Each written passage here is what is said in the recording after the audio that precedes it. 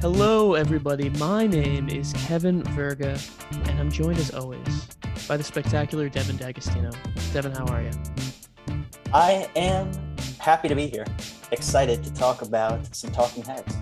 Oh, nice. I'm happy that you're happy to be here because we have a pretty interesting episode coming up. We have another 2-for-1, this time with the opening numbers of the 1979 album Fear of Music. Devin, what songs are we doing this week? Today we are doing I, Zimbra and Mind. Cue the music.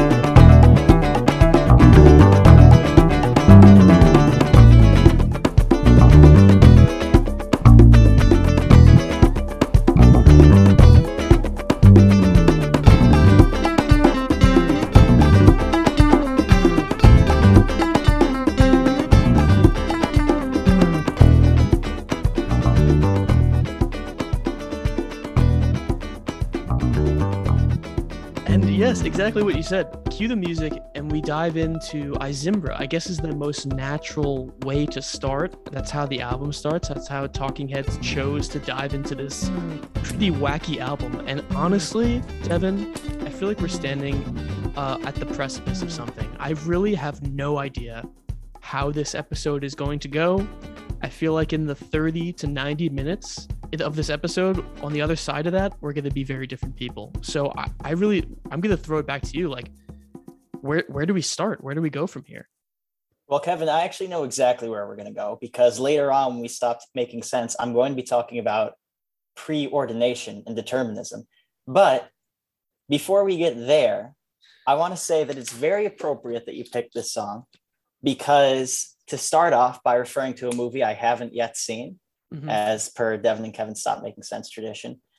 Spoilers for the soundtrack of the new Spider-Man movie. Spider-Man, Home Alone, yeah. Just for the soundtrack. Phone Home, E.T. soundtrack only. I haven't seen the movie, like I said, but I'm going to speak about it. All right, soundtrack spoiler. Let's hear it. I, Zimbra has had sort of a renaissance, a rebirth. It's now in the Talking Heads top 10 listened to songs on Spotify because it's the opening number in this new Spider-Man movie. Really? Yeah. I did not know that. So very appropriate, very relevant to the time we're in. You know, that's interesting. It's the opening number of the Spider-Man movie. Really meant to be the winter blockbuster this year that millions of people are supposed to see. And whoever's in charge of the music for this pretty important movie, they chose I, Zimbra, another classic opener, an interesting one that's going to kind of cut the grounding from below a lot of people's legs. Why do you think that if you're the sound designer for this movie, it's good to start with I, Zimbra? Or if you're the producer of Fear of Music, why is it good to start with I, Zimbra? I'm very happy to muse about why the sound designer chose I, Zimbra to start Spider-Man, since I haven't seen Spider-Man and have no idea what the movie is about or how it begins. But it gets you going. How about that? That bongo beat, that do-do-do-do-do-do. I mean, it gets you there, started, and ready to go, for lack of a better explanation. I like how you just dove into that question with really no sense of grounding. I mean, Devin, if there's anything that we can rely on you on this show is that you will fully and confidently dive into a subject matter that you really have very little backing in, mostly in media, but then you're able to back it up, about 30 minutes in with some level of information that you've obviously diligently studied. So it's the beauty of the yin and the yang that you bring in. And I don't know, maybe I'm just stalling right now because I, Zimbra to me has always been such a wall of unobtainability.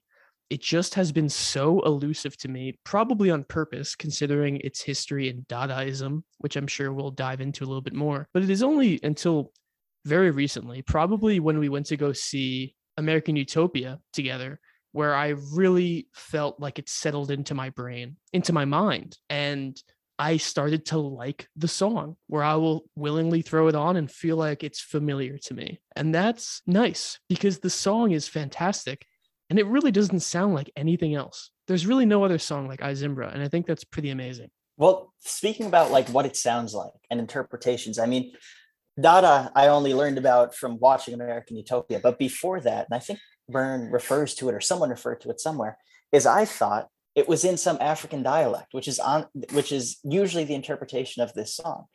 And it makes sense because you do have a lot of African beats. And actually, Jerry Harrison talks about, I read a quote from him. This is his favorite song from the Talking Heads. And he says that the style of Remain in the Light, which has very strong inspiration from different African music styles like Afrobeat, Fela Kuti, that album is indebted to the work done in Izimbra. So it's almost like a preview of what was to come for the Talking Heads.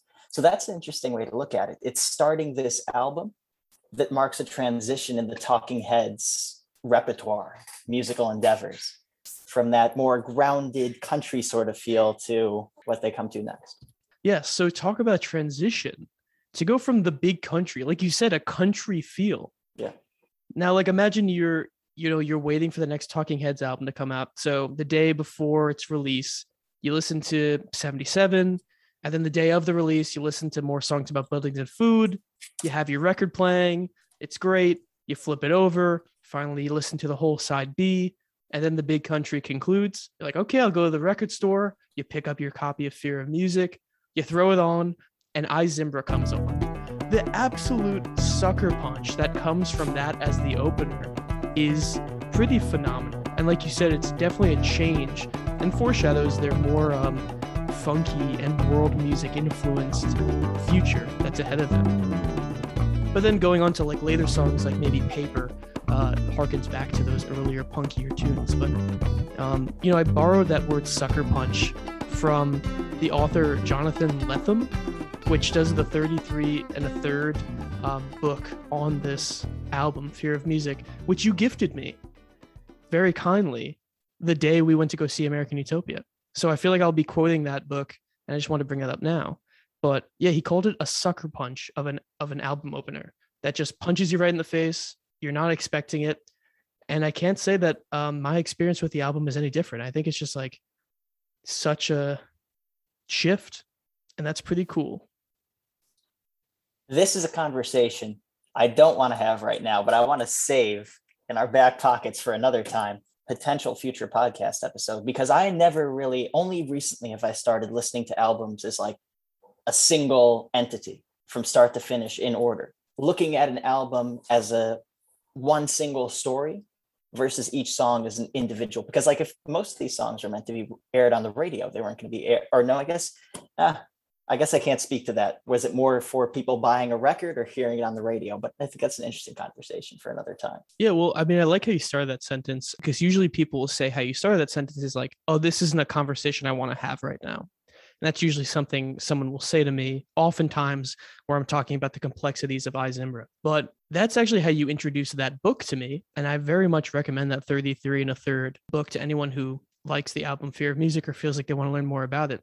Because I've really developed a habit of pulling that book out on the subway and listening to the album like straight through, starting with Izimbra, reading where I last left off in that book. And then when Izimbra ends, even if I'm not done with the chapter, I'll flip to Mind. And then I'll read until I'm done with that, until that song ends, and I'll keep reading.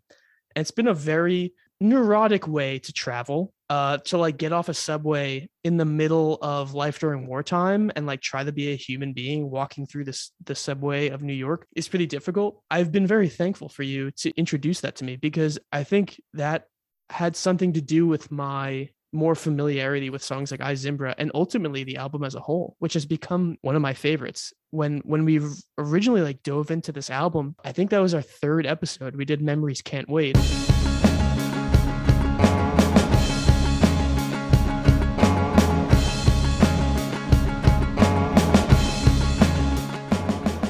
And at that point, I really only knew Life During Wartime. And then we did Cities with Will Beatrice, and then we did Air.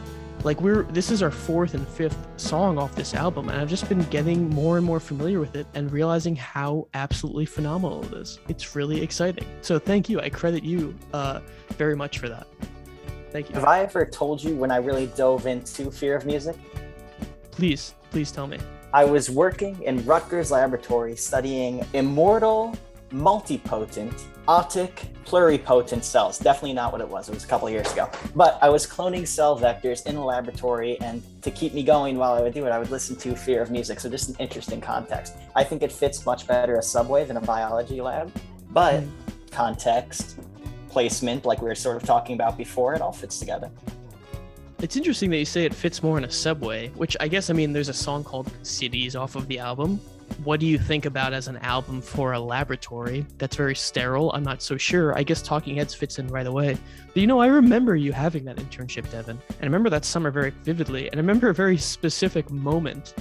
And I'm worried about bringing it up because it seemed to have moved you a lot. And I'm just worried about bringing it up right now. So just like trigger warning. All right, do you want me to talk about it? Should we move on? It up. I'm not sure what you're referring to. Well, you've given me your express consent, so we'll go in. I remember standing in the lobby of one of the residence halls, and you walked up to me visibly shaken. And this was like a Friday night, I think. So we were surrounded by people that were like ready to go out and have a good time. But you and I were on the outskirts of this situation, as we often find ourselves. And I like had to ask you, hey Dev, how was your day? What's going on? And you told me about how you spent your day at the laboratory, which was, how do I put this? Just like humanely killing mice. Do you remember this? Yeah, like humanely. Do you want to finish the rest of it? Because you might have a better way of explaining. Well, I'm going to talk about a time that mice were killed inhumanely in front of me, because that's what it just brought back to me. The way we would kill mice, it sucked, but you have to kill the mice in the laboratory because you use them for experiments. And then if they don't have the proper genome, you get rid of them. It's really brutal and messed up. But you put them in a tank where you take away all the oxygen. It's supposed to be a very painless death. And then you break their necks just in case they're only passed out and not completely dead. So they don't freeze. No. I thought it and you take away the oxygen, and it should be a painless death. And then you break their necks. Not to make light of it, but that did make me laugh.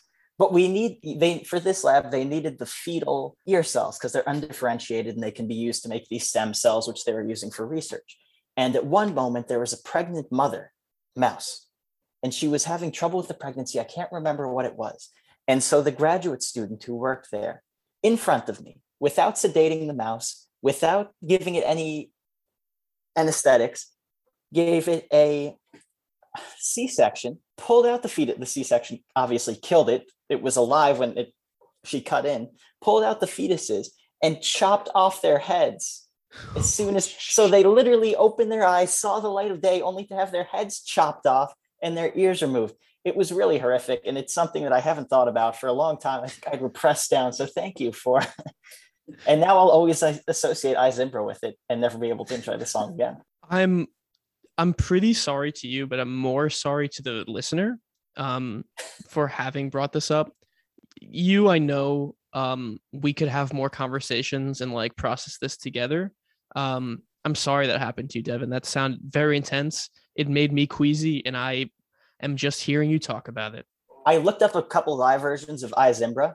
The version that was cut out, I'm not going to use that word, excised from making sense, and it ends in a theremin solo. And then I found another version, them same year, like 1983, 1984, playing on Letterman, and it ends in a theremin solo. Both times they play the little drummer boy at the end of Izimbra. Yes. Is there any significance there? I did notice that. So Izimbra was combined with Big Business, a duo, and that was snipped out, chopped out, cut out, forcibly removed from Stop Making Sense.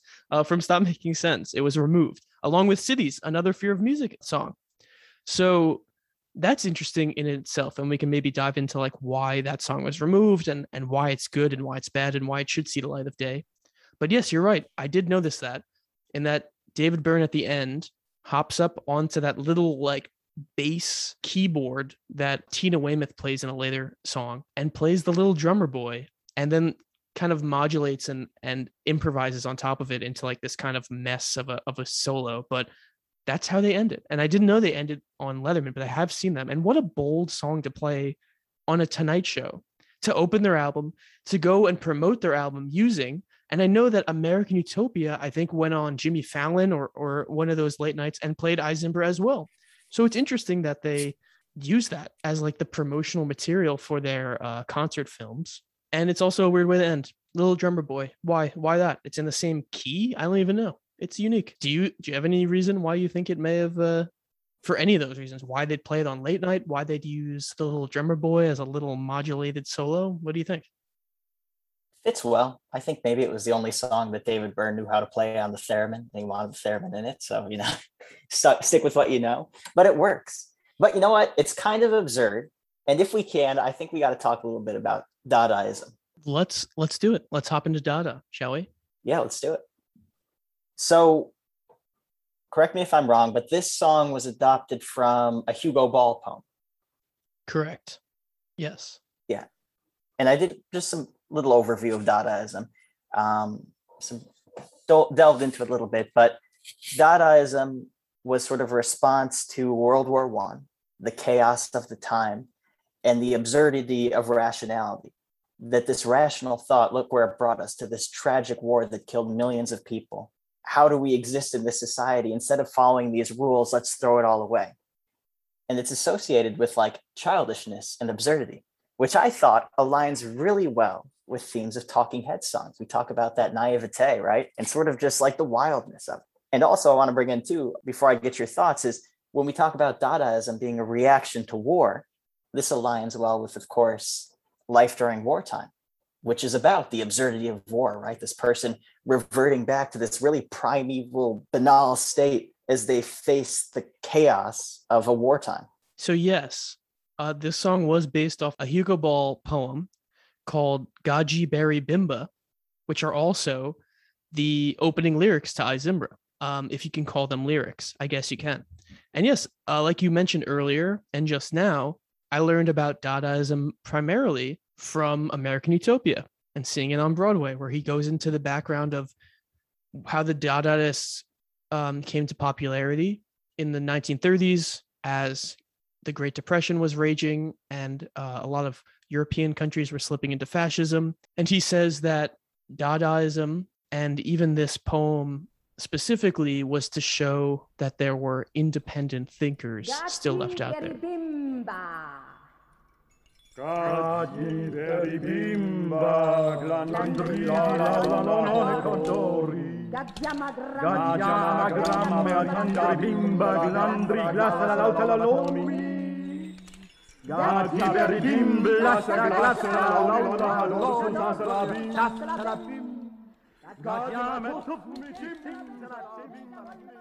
Again, another reason to love this seemingly nonsensical song and poem. Like I Zimbra, obviously I Zimbra is sung in a chant-like thing, but it was more, like you said, primal. And it sounded like it could have been done over a cauldron on a fire. And I found a funny comment under this video of it. So I credit this comment to Demon Soda, and I think he puts a lot of my views and love of Talking Heads into words very well, especially regarding I Zimbra. Demon Soda says, "I looked up creepiest song ever, and this is what I get. This ain't even creepy, but I love it a lot." And I like that. I feel like it is initially kind of uncomfortable, but after a while, you're like, I actually kind of love this. I mean, we talked about a little bit in our American Utopia reaction. If Slippery People is the transition into, all right, I'm fully a part of this, I Zimbra builds up that tension. It almost primes you. Maybe that's why it's the first song. It prepares you for that next step to be a part of the concert. I don't know why. Maybe we can get some clarity here. Maybe it's just absurd association. But I keep thinking of like Igor Stravinsky's Rite of Spring. He talked about scary songs and also like primeval feelings. I don't know if it's related to the Dada moment at all, or it's just some random association. For some reason, I always associate I Zimbra and that like Rite of Spring, which starts, I'm not gonna dun dun dun dun dun dun dun. You know what I mean? The really freaky primeval, like the beginning of society, culture, sacrificial. Yeah, that's a good relation. I mean, you said that Dadaism comes from the reaction from World War I primarily, But I think Red of Spring came out right at the beginning of World War One or during it, maybe even probably maybe before it. I don't know. I'm just kind of riffing here in that there was still like safe theaters to go to, and like that was the biggest problem in people's lives was art, and like the Rite of Spring made people get into this frenzied state, which might more closely emulate this poetic recitation of Gaja Berry Bimba versus the more musical, fun Izimbra funky dance that gets played in American Utopia, which actually Izimbra is the song before Slippery People. So you're right. It really does prime the motors for people to really kind of get into this frenzied, dancey state in Slippery People. But it definitely needs to be primed. And maybe that's why it's the opener, this kind of false sucker punch opener, because Izimbra just like primes you. It can't really be the main event. That's why like Mind to me kind of feels like the true first song on the album where you're like, oh, there's David Byrne, there's the guitar, there's Tina. Like I feel like, oh, now I know these people versus this like chorus, wall of chorus chanting. Then you can kind of settle into it. I threw a lot at you there. And I don't even remember where I even started. I think at the Rite of Spring. I got into this frenzied state just thinking about Rite of Spring. So I'm just gonna throw all that energy back to you and see what sticks and what lands. No, I'm feeling primed. I was gonna say, would you mind jumping into Mind? Oh, I wouldn't mind jumping into Mind. I wouldn't mind jumping into Mind either. So if you don't mind, audience, mind the time, because we are going to combine Izimbra and Mind as we talk about the second song on Fear of Music, Not Your Brain, Not Your Head, Dualism, Cartesians, Body and Mind.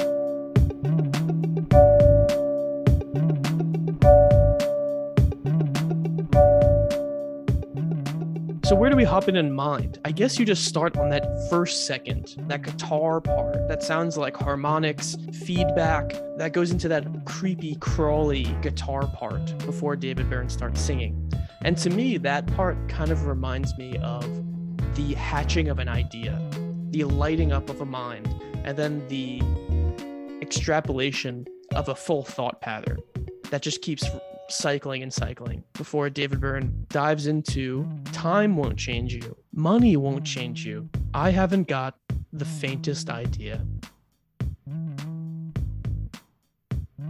Dev, I haven't got the faintest idea of where to even start with this song again. I thought that Mind was going to be someplace to ground myself, but I feel like we're up in the air. I think it's interesting that you say opening of the mind, because I think this song is all about the closing of the mind. I mean, it's obviously about someone stubborn. I actually took it a degree further, and I said it was almost deterministic, because all of these things, I mean, throughout the song, he says that time doesn't change you, money doesn't change you, drugs, religion, science, all of these things that we think are so impactful and so powerful and so influential in our lives is not impacting this person. And I almost looked at it from like a nature or nurture perspective, in that the brain, the core genetic makeup, those inherent a priori thoughts we're born with, is what this person is fully ruled by. And the nature, time, money, drugs, religion, science, experience, whatever it may be, just doesn't seem to impact them. I mean, firstly, you caught me right away where you're like talking about the opening of the mind versus the closing of the mind, because I've been focusing so closely on, for this song, the opening of the song, or Izimbra as an opener. You know, what does that even mean musically? Like, oh, it's the album opener. Or, oh, let's play this song live. It's the opener of the show. Like you said, to get to Slippery People, you kind of have to like open it up and let people in. But you're right. Lyrically, this song is about closing your mind. I really want to focus on this narrator, because like a lot of songs by Talking Heads, and especially ones of Fear of Music, you can't really trust the narrator, because he keeps talking and talking about how time won't change you, and money and drugs and religion and science, and even I can't change you. But I need something to change your mind. He's pleading over and over again. So who is this you? They must be some close-minded fool. That person must be an asshole. They're not listening to David Byrne or whoever this narrator is. But if you can jump towards the end of like this kind of coda section, I try to talk to you to make things clear, and you're not even listening to me. And it comes directly from my heart to you. Up until that last line where it comes directly from my heart to you, I was really trusting this narrator. I really think he was trying to look out for this person. and change his mind. But once he said that, where it's coming from his heart, I really thought that the narrator was the closed-minded person. He's not listening. There's no backwards feedback. There's not a single thing where he's listening. It's always just him trying to change his mind. So maybe the person he's talking to is a closed-minded person, but I think the person speaking is also closed-minded, which is an important thing to realize when you're having a conversation, like maybe the one that we're having right now. And it says a lot about me. I went from a more general standpoint. I'm viewing the narrators, this like omnipotent, reliable, trustworthy source, when I haven't really stopped and analyzed. The narrator's trying to convince this person, maybe they're completely wrong. They're not using any logic. I mean, granted, they're trying different tactics, science, religion, money, time, but maybe they don't have the right idea. So I like taking it from either the general perspective or the one-on-one perspective, which I've done before. And I don't want to go too deep into this because this is what I want to stop making sense with. The idea between emotionality and rationality, feelings and using our rational brains, because it's something I've been encountering and reading and stuff in philosophy. This idea, this sort of tension between, should we be controlled by rationality or should we be controlled by emotions? Is there a balance between the two? Is cold, objective rationality always the optimal way to be? Or is there points when we need to trust our emotions, trust our feelings? I got to give the narrator a little credit because he doesn't start with him trying to change this person's mind. He really tries a lot of things. He talks about time. He tries money. He tries drugs. He tries religion. He tries science. And finally, he tries himself, where he says, science won't change you. Looks like I can't change you. And he kind of gives up. All these things can't change you, so it looks like I can't. And you kind of have to just say, I did my best. I'm trying to make things clear, but you're not listening to me. And it comes directly from my heart to you, and you move on. So talk about emotionality and rationality. I felt a very strong sense of frustration around the song. Firstly, with me trying to recreate this song, it's very difficult. The guitar parts and the bass lines it's a very angular, weird song. So I was getting frustrated just by trying to build this song up again to prepare for this episode. And then when I was going back and listening to the lyrics, I just realized how frustrated this singer is. When he says drugs won't change you, religion won't change you, he has this aside where he says, what's the matter with, I haven't gotten the faintest idea. He's trying to lead with logic, but when the logic isn't listened to, he has this emotional, frustrated reaction that kind of turns into this level of despair, where he says, everything seems to be up in the air at this point. You realize that maybe that's when I kind of started to turn and say like, oh, this narrator is very emotional. They're leading with logic, but they're obviously getting very frustrated. What are we talking about? What is the narrator trying to change this person's mind about? Because they need something to change their mind. What could be so important, right? What could you need to change their mind about? Your opinion on someone, the choice you're going to make. What do you think it is?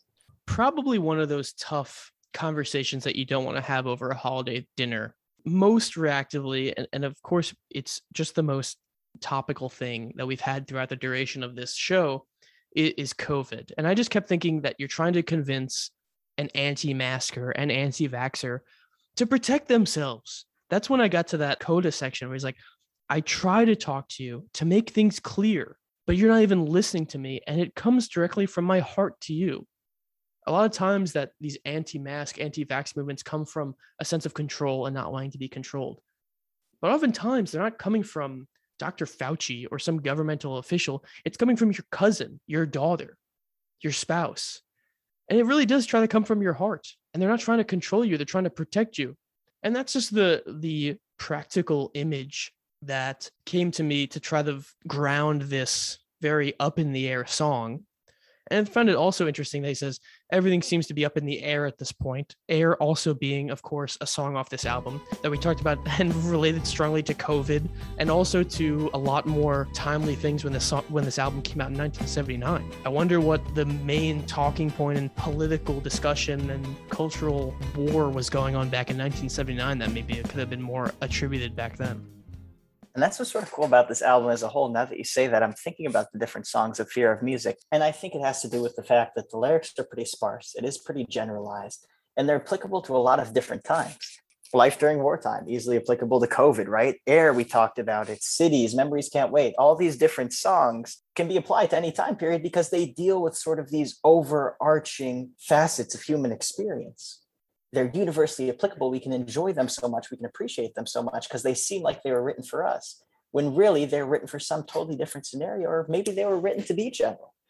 And that's taken to the extreme with I, Zimbra, with no lyrical meaning, which can be interpreted and implied in any way you choose it to be. Take this album how you want it. Don't take it any way. These words are meaningless.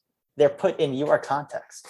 More so than more songs about buildings and food that feel very stagnant. Like I love Found a Job. I love The Big Country, but it doesn't have the overarching applicability that I've found with these Fear of Music songs that we discussed. And I think at the root of it is in the title, fear. Fear is so primal. It's baked into our nervous system to be afraid, and that's what motivates us. No, maybe it's why, like, I'm associating with Stravinsky, that primal rite of spring. I think it really is. It's this fear of music, this strange relationship, like that very early relationship where we're fascinated and we're curious. Human beings were driven by curiosity, but there's also that fear, that rustling in the branches could be something very good, could be a new group of people that could help us. It could also be a saber-toothed tiger about to eat you. And this conflict with music too, and ceremony and tradition and practice, and this tension between the two, this naivety, which gives a lot to be excited about, a lot to be curious about, but also a lot to be afraid of. It's such a malleable album. And like why I can just hop on a subway, pull out the book and just start from the top of the album. And because I, Zimbra is the opener, it gets me into this like blank sheet of like, there's nothing to grasp onto. There's no lyrics. I'm just working what I have in my mind today. And it just kind of riles me up and then throws me into mind. And I'm like, okay, what's on my mind today? What am I trying to convince myself to do or convince others to do? And you just like follow through the album and you just have like this new fresh take of fear. I think that's really something special. I will have a forever appreciation for these two songs as openers to an album. I think it's just brilliant. Should we hear a word from our sponsors? Let's hear a word from our sponsors. I think that'd be great. Today our sponsor is the Dadaists.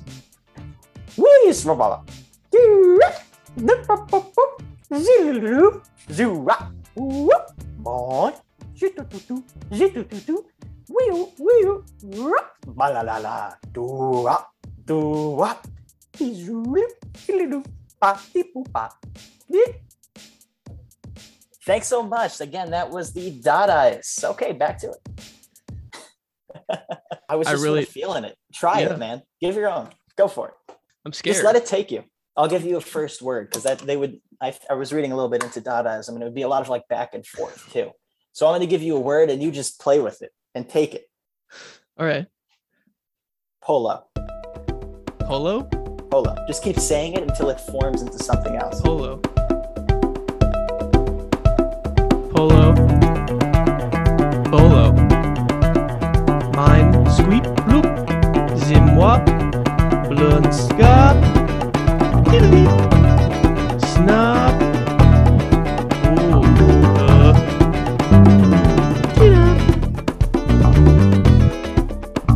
There it is. Hey, thanks. That was really freeing, actually. Oh, it feels good, right? Yeah, it does feel good. Wow. It's good to escape that rationality sometimes. Wow. You know, I found a little bit of sense in the nonsense of I, Zimbra, and before we stop making sense, maybe we can make some sense of the nonsense of I, Zimbra? What do you say? Does that make sense? Let's make some sense and make sense of with using our senses. Yeah. Over the fences. Oh, is this Dadaism again? No, that was more slam poetry. Slam poetry. That was kind of beatnik poetry, which is also, I think, very popular in the 30s. So. And what's that famous poem, Howl, by Allen Ginsberg, was supposedly inspired by Dadaism. So a lot of that spoken word, like slam poetry, has a root in Dadaism. Well, here's my sense I found in the nonsense. Using my senses of sight.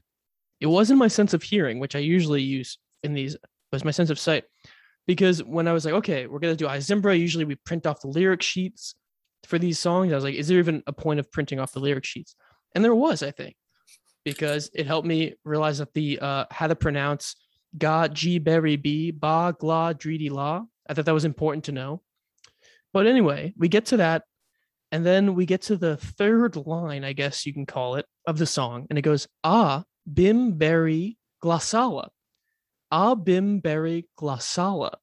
Which I felt sounded eerily similar to glossolalia, which is something you've taught me, which is speaking in tongues, which might just be this naturally occurring nice sound that your tongue and mind kind of want to just say while you're speaking in tongues. What do you think of that?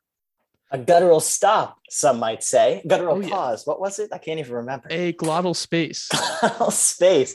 A glottal space. No, that's fascinating. And it was something too, because I was thinking about like Dadaism, and I was trying to do, that Dada association. I was like, am I confusing glossalia and Dadaism? Or are they connected in some way? And I think they definitely are. That sort of free speaking, because it's a lot about the release, right? The release from rationality and embracing that absurdity and that chaos. I think it's a very clear connection. I think that's interesting. I think you need to have sense to make the nonsense really nonsense.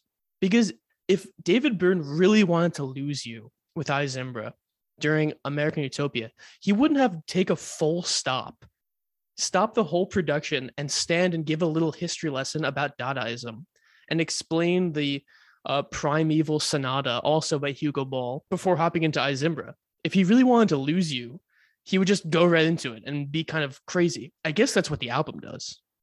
But for some reason, he stops. And my favorite part of the Primeval Sonata is where he goes, rock-a-da baby. That's my favorite part. Yeah, I do like that. But anyway, now it got me going with the Dadaism. But it's fun, right? Yeah. But anyway, like I just found it interesting that glossala syllable was in there. And it just is, it's so Talking Heads because of course, the album Speaking in Tongues. And I feel like we first brought up in this show glossolalia when we talked about, I think it was something off Remain in Light. It was either Cross-Eyed and Painless or The Great Curve. I wasn't sure. It's Slippery People, because he has that moment of glossolalia when he goes ba ba ba ba ba ba. Which, of course, Full Circle Moment is the song that comes after I, Zimbra and American Utopia. There's a reason, and maybe that's why he situates I, Zimbra before Slippery People, because that is going to be your moment of release. It's building up that tension for the final release in that moment of speaking in tongues. Wow. Last point about the lyrics, maybe. Yeah, please. Is that there's nonsense, we can say. But obviously there's a song structure to this. The closest we have to a chorus is at the end of each verse. It goes, I, Zimbra. It has that kind of turnaround. But I, Zimbra doesn't make, it's not words. It's not like anything catchy, but it's the name of the song. It's that turnaround point that we feel like, oh no, that part, just the way it's delivered. Oh no, we can restart now. That's the end of the verse. I understand that form enough to know that the verse has come to an end and we're going to move to a different part of the song. As humans are like, have music baked into us so much and these song forms baked into us that even when the words are nonsensical and even the sound and the beats and the funkiness of the song is a little unfamiliar, just the way you deliver by something by saying, I, Zimbra, hey, even a baby, if you just all start cheering, will be like, hey, there we go. I can kind of catch on and go back to the top. So there is a little bit of sense in there.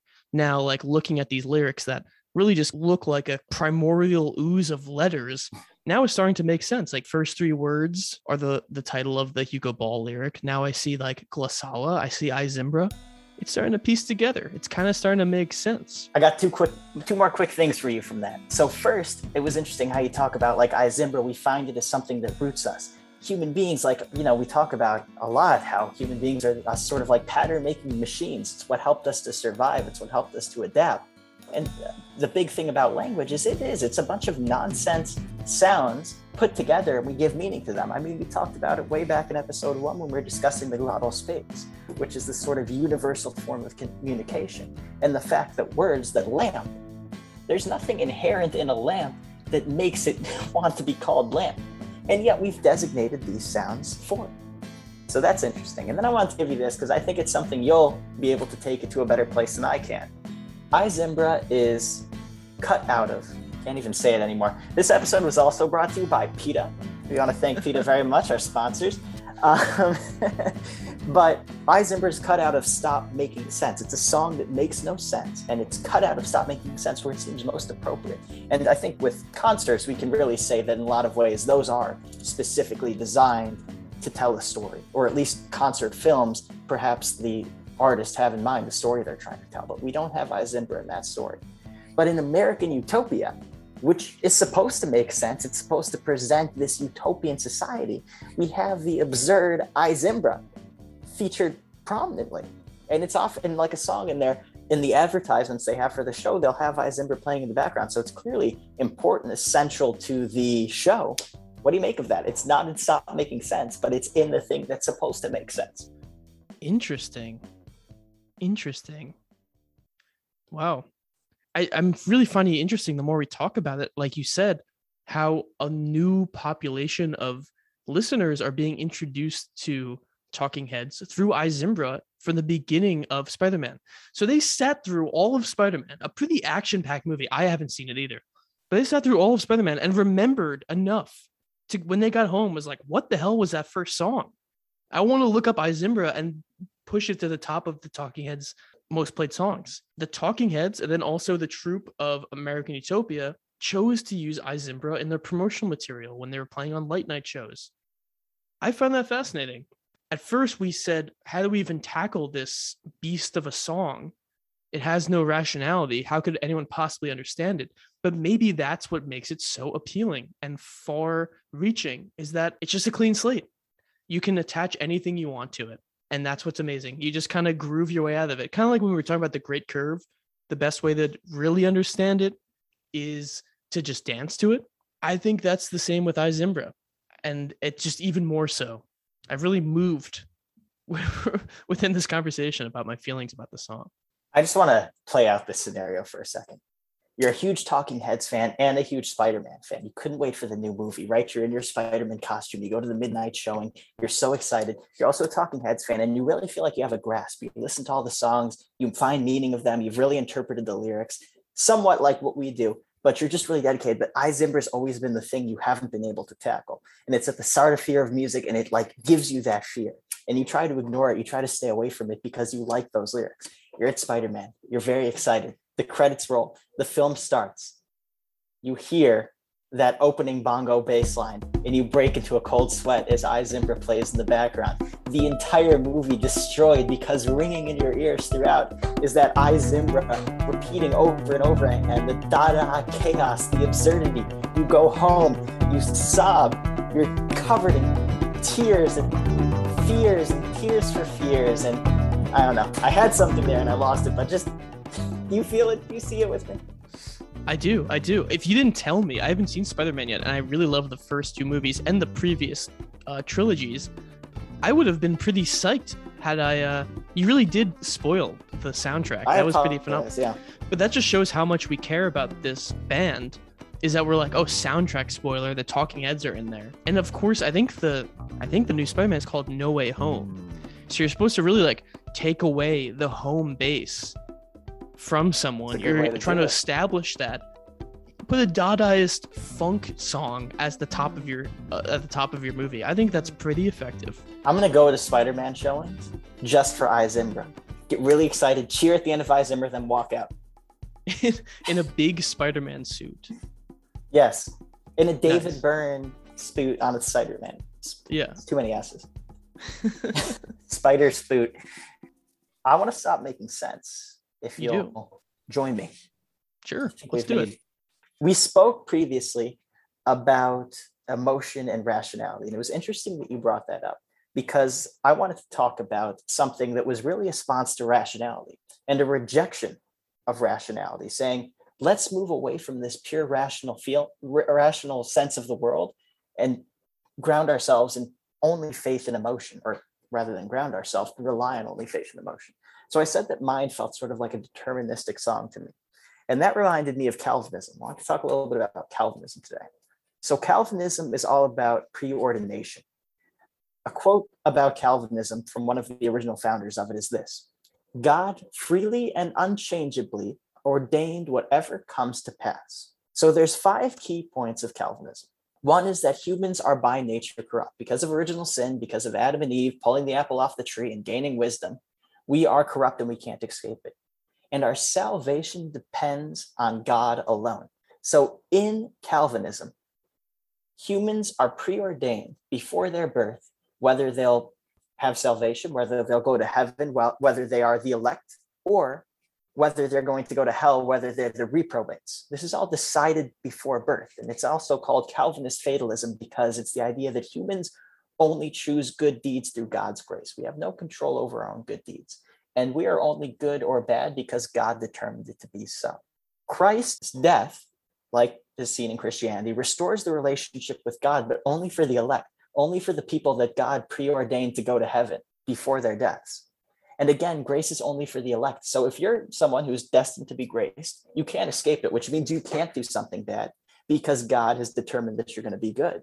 But if you're a bad person, you can't do something good because God determined that you won't.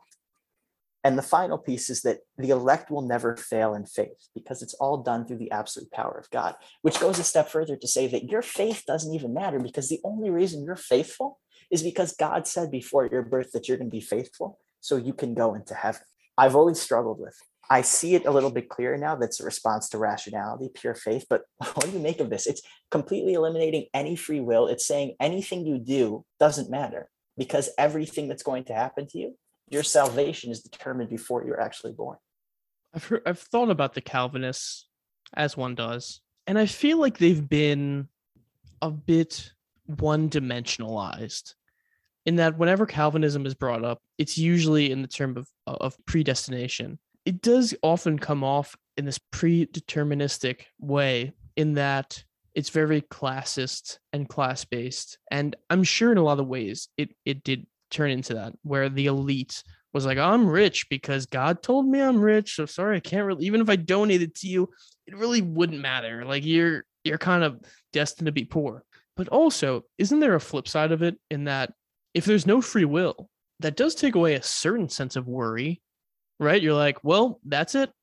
It's just going to happen. So I feel like a lot of anxiety and fear comes from like, I don't know what's going to happen.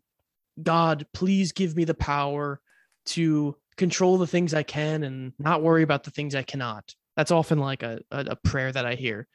But if it's just like, if it's all, I can't control anything, then you can still do that same prayer. And you're like, okay, that's it.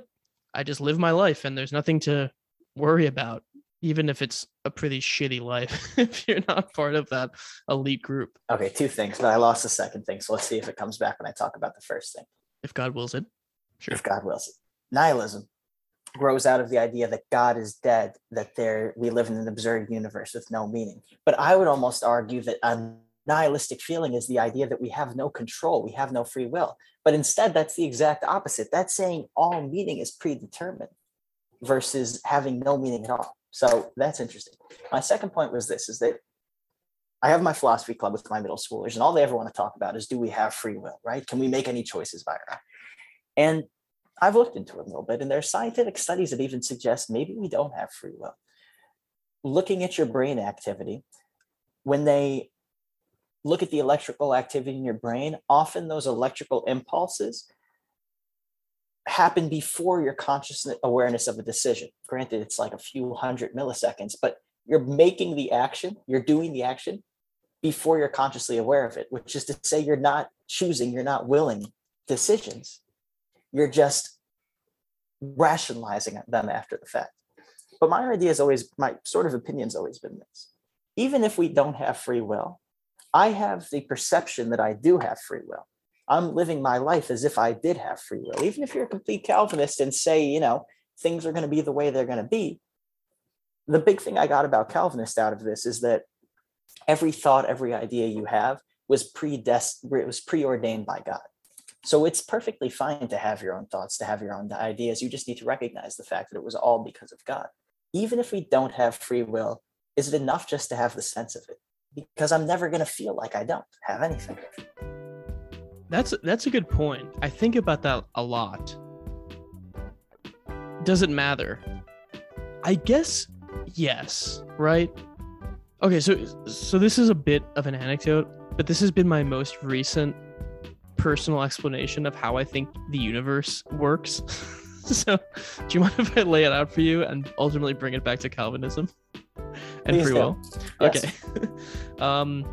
Okay. So, I like to think about it in terms of physical principles of massive bodies. So like I think about, I'm walking through New York City, I'm listening to iZimbra on a subway, packed subway full of people generally going in the same direction, and I'm like, where the fuck are all these people going? There's no way that all these people have just as much complicated lives as I do.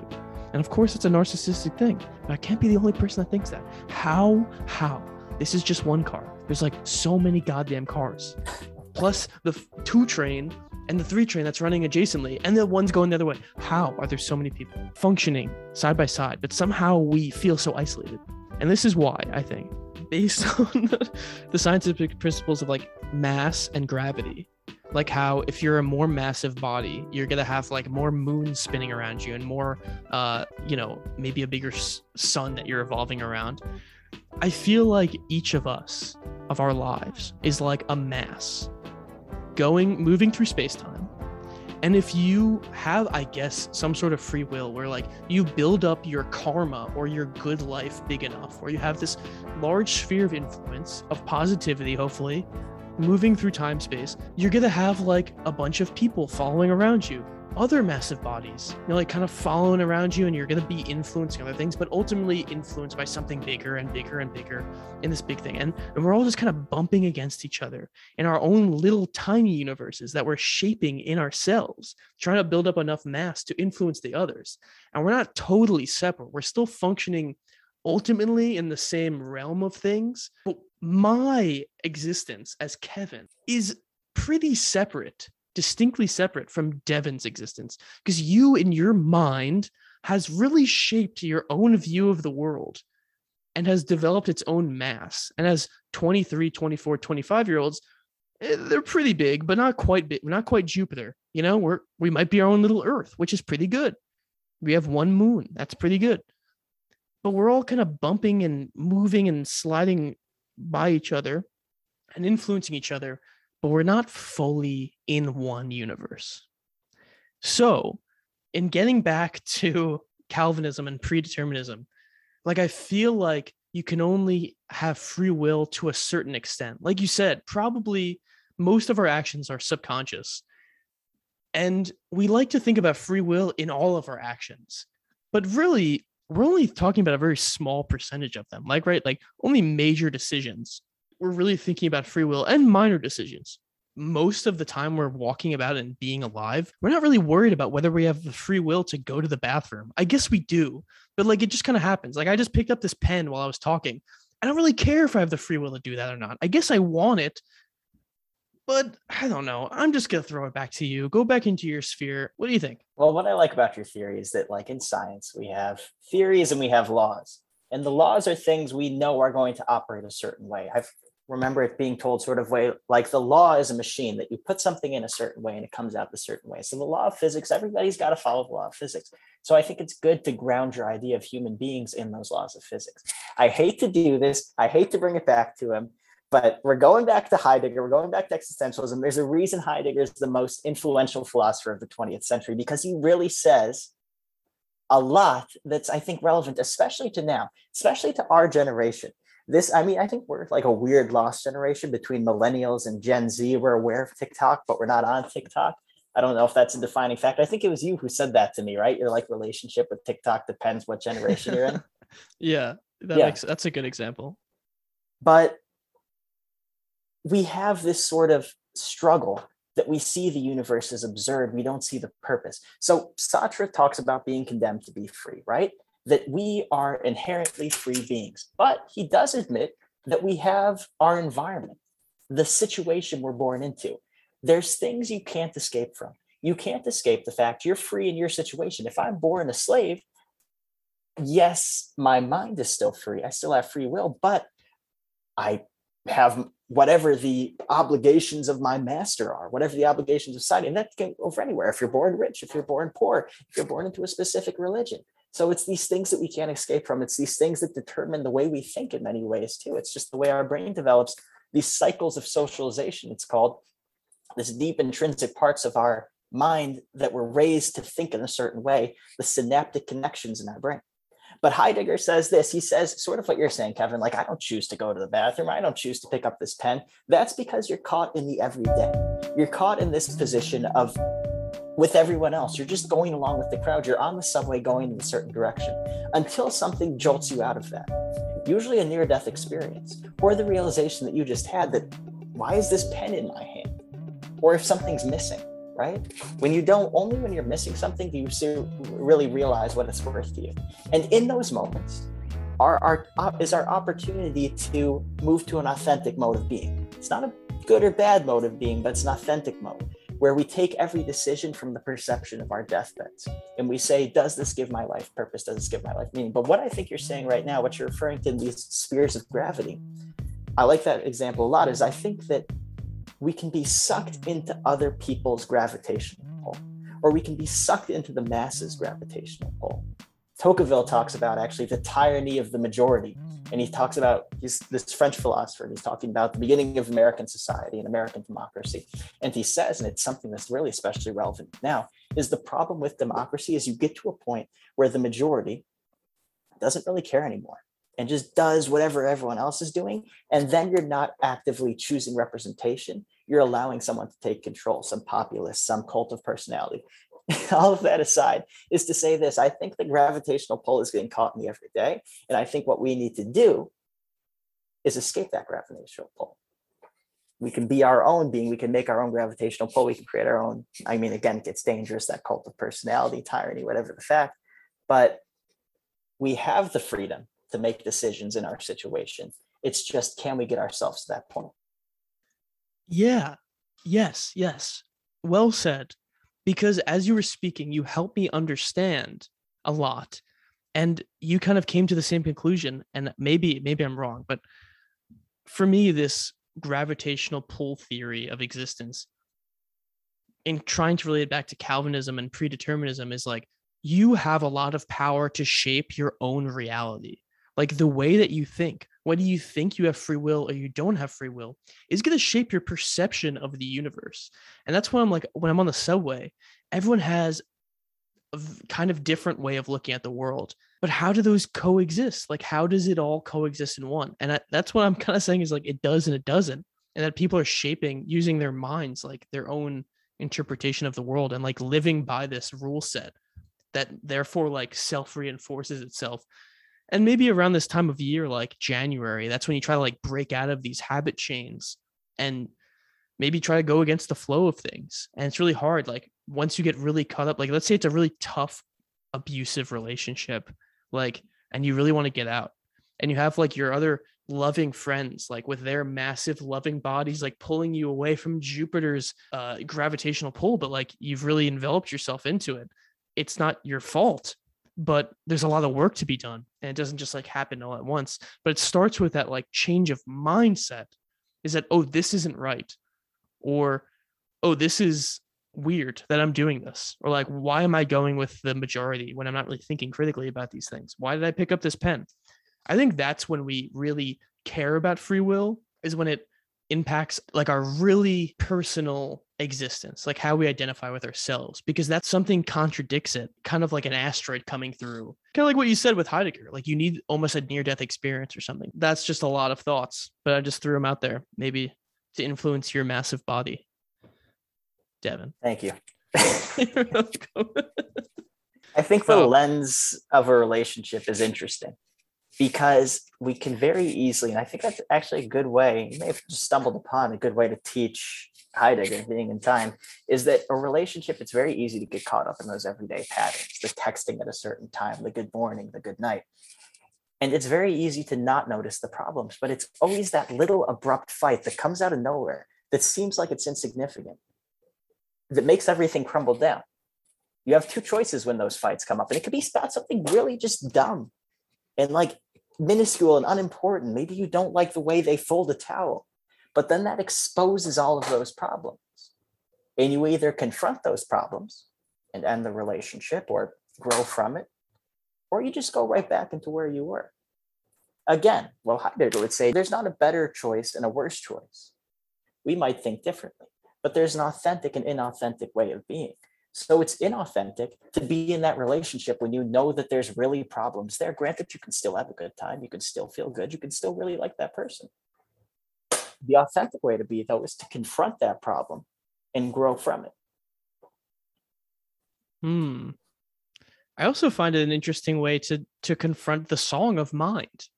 We're talking about like maskers, anti-vaxxers and stuff. It could be an argument with a spouse.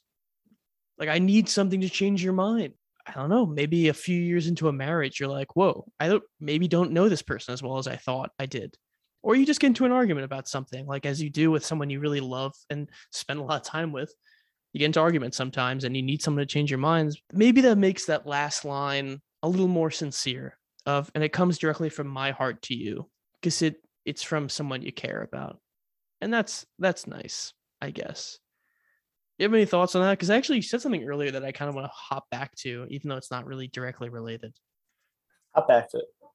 Let's hop back to it. You said that Heidegger was actually kind of really related to our generation specifically. But I also think Dadaism is really baked into the humor of our generation as well. Talking about TikTok, there's a TikTok account that I follow called TikTok is Dada. And it just stitches and duets these videos that have like a Dadaist humor where it just doesn't make any sense. If you have a TikTok, go look at it. But I think it's baked into our humor. You and I love the concert film Stop Making Sense. And we try to like hop into these bits and lines of thought that don't really have any rational thought. And that excites us and like teaches us stuff. And I think that's imperative to like our younger generation because we've been like very traumatized by so many things and also influenced by like Dadaist, I think influenced nonsense comedy. Like, I don't know, SpongeBob. We bring in a SpongeBob quote every single week. And a lot of that stuff doesn't make any logical sense. Like an example where SpongeBob is trying to get Gary to take a bath. And he's doing all these ways to get Gary to take a bath. And he finally lifts him up out of anger and throws him into the bath. And Gary freezes and then pops up right next to SpongeBob, defying the laws of physics. That's one of my favorite jokes ever. But as a child, looking at that and shaping my own mind, I'm like, that doesn't make any sense. And that's funny. But that's kind of like Izimbra as well. Like it has this form that's familiar to us and it undercuts it. And like, that's funny. That's interesting. That's exciting. May I introduce this, I think, as we start to get to maybe some kind of conclusion here, because Dadaism and existentialism are inherently connected in the fact that they both deal with absurdity. That's the central tenet of existentialism, is that we live in an absurd universe. What are we going to do about that? Dada is saying everything is absurd. And I think you brought up the point of trauma because both of these movements are in response to trauma. How do we deal with trauma? How can there be any meaning to the universe? How can God determine everything that happens in our lives if there's a Holocaust, if there's a COVID-19 pandemic, if there's racial injustice, if there's inequality, all these different things? How can there be any meaning in the universe? There can't. It's absurd. It's meaningless. That leads to nihilism. But this is, I think, and this is why I'm saying this sort of consolation of absurdity is dangerous. Dadaist humor is that we can go to the point that nothing matters, that there's no point in anything. I think that's why we like it, because if we say nothing matters, if we say there's no purpose, then it's sort of like Calvinism, that everything's out of our hands. Why even try if there's no point, if there's no purpose? And that's why you can be caught up in that's how you get caught up in the everyday. Why worry about it? Why try? Let's laugh in the face of it. I think it's a responsibility of ourselves. And I think it's something we need to especially be aware of now when we're facing so many existential crises and issues. And it's so easy to just get caught up. Don't look up. I haven't seen it either. Let's talk a little bit about it. Isn't it about like there's a meteor hitting and nobody wants to listen? That's a classic Devin and Kevin Stop Making Sense line, which is, I haven't seen it. Let's talk about it. That's the classic. Yeah, a meteor is going to hit Earth and you react to it. I guess that's the movie. And nobody gives a shit because, like, what are we going to do? It's absurd. So you have two choices in the face of a meteor hitting the Earth. You can say, oh my God, there's a meteor hitting in the Earth. What am I going to do? You have three choices. Let me take a bet. Okay. I don't care. It's out of my hands. I can't do anything. Sure. Oh my God, it's coming. What can we do to stop it? Or there's a meteor coming. It is unavoidable. But how am I going to live my life anyway? And that's really what existentialism is about, like Sisyphus pushing the rock up the hill. We must imagine Sisyphus happy. He has this absurd task. we have to imagine him happy. Our meteor, I'm getting excited. All of us have a meteor, right? Wow.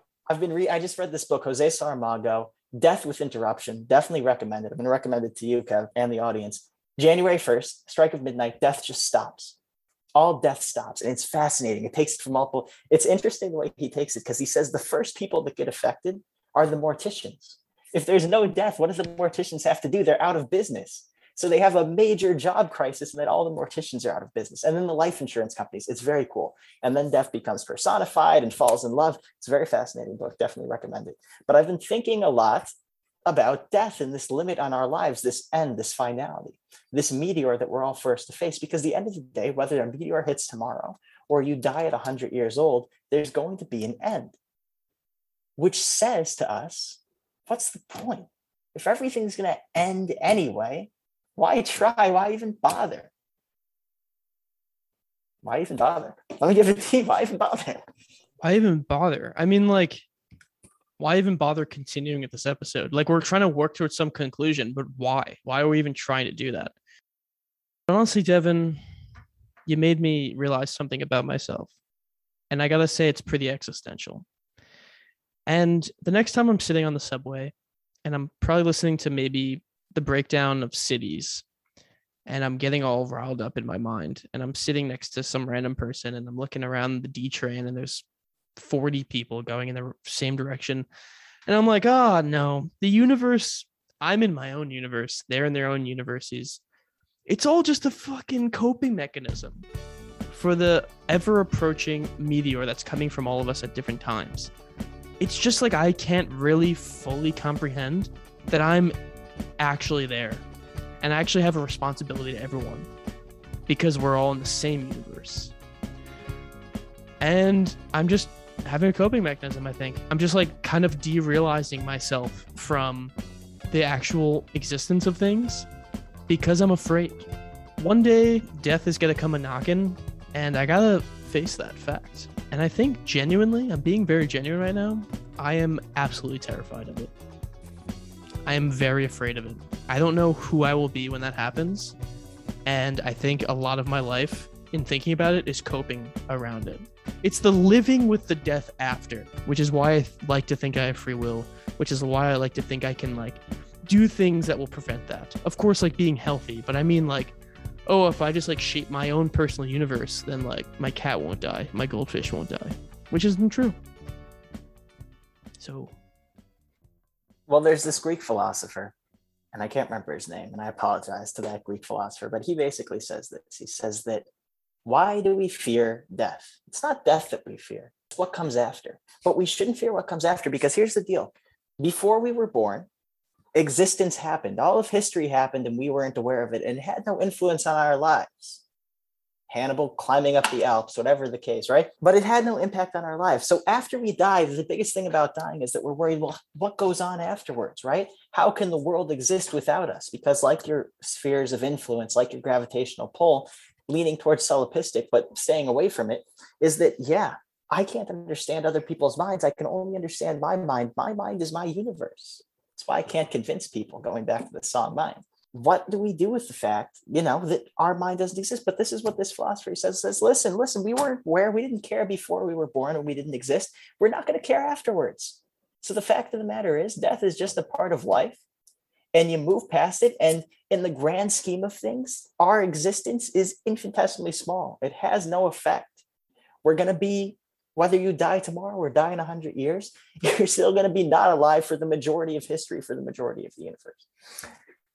None of this makes me feel good, and it leaves me only to say this. This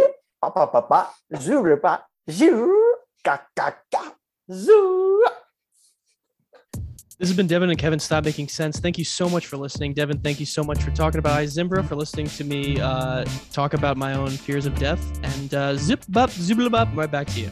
Ba, ba, ba.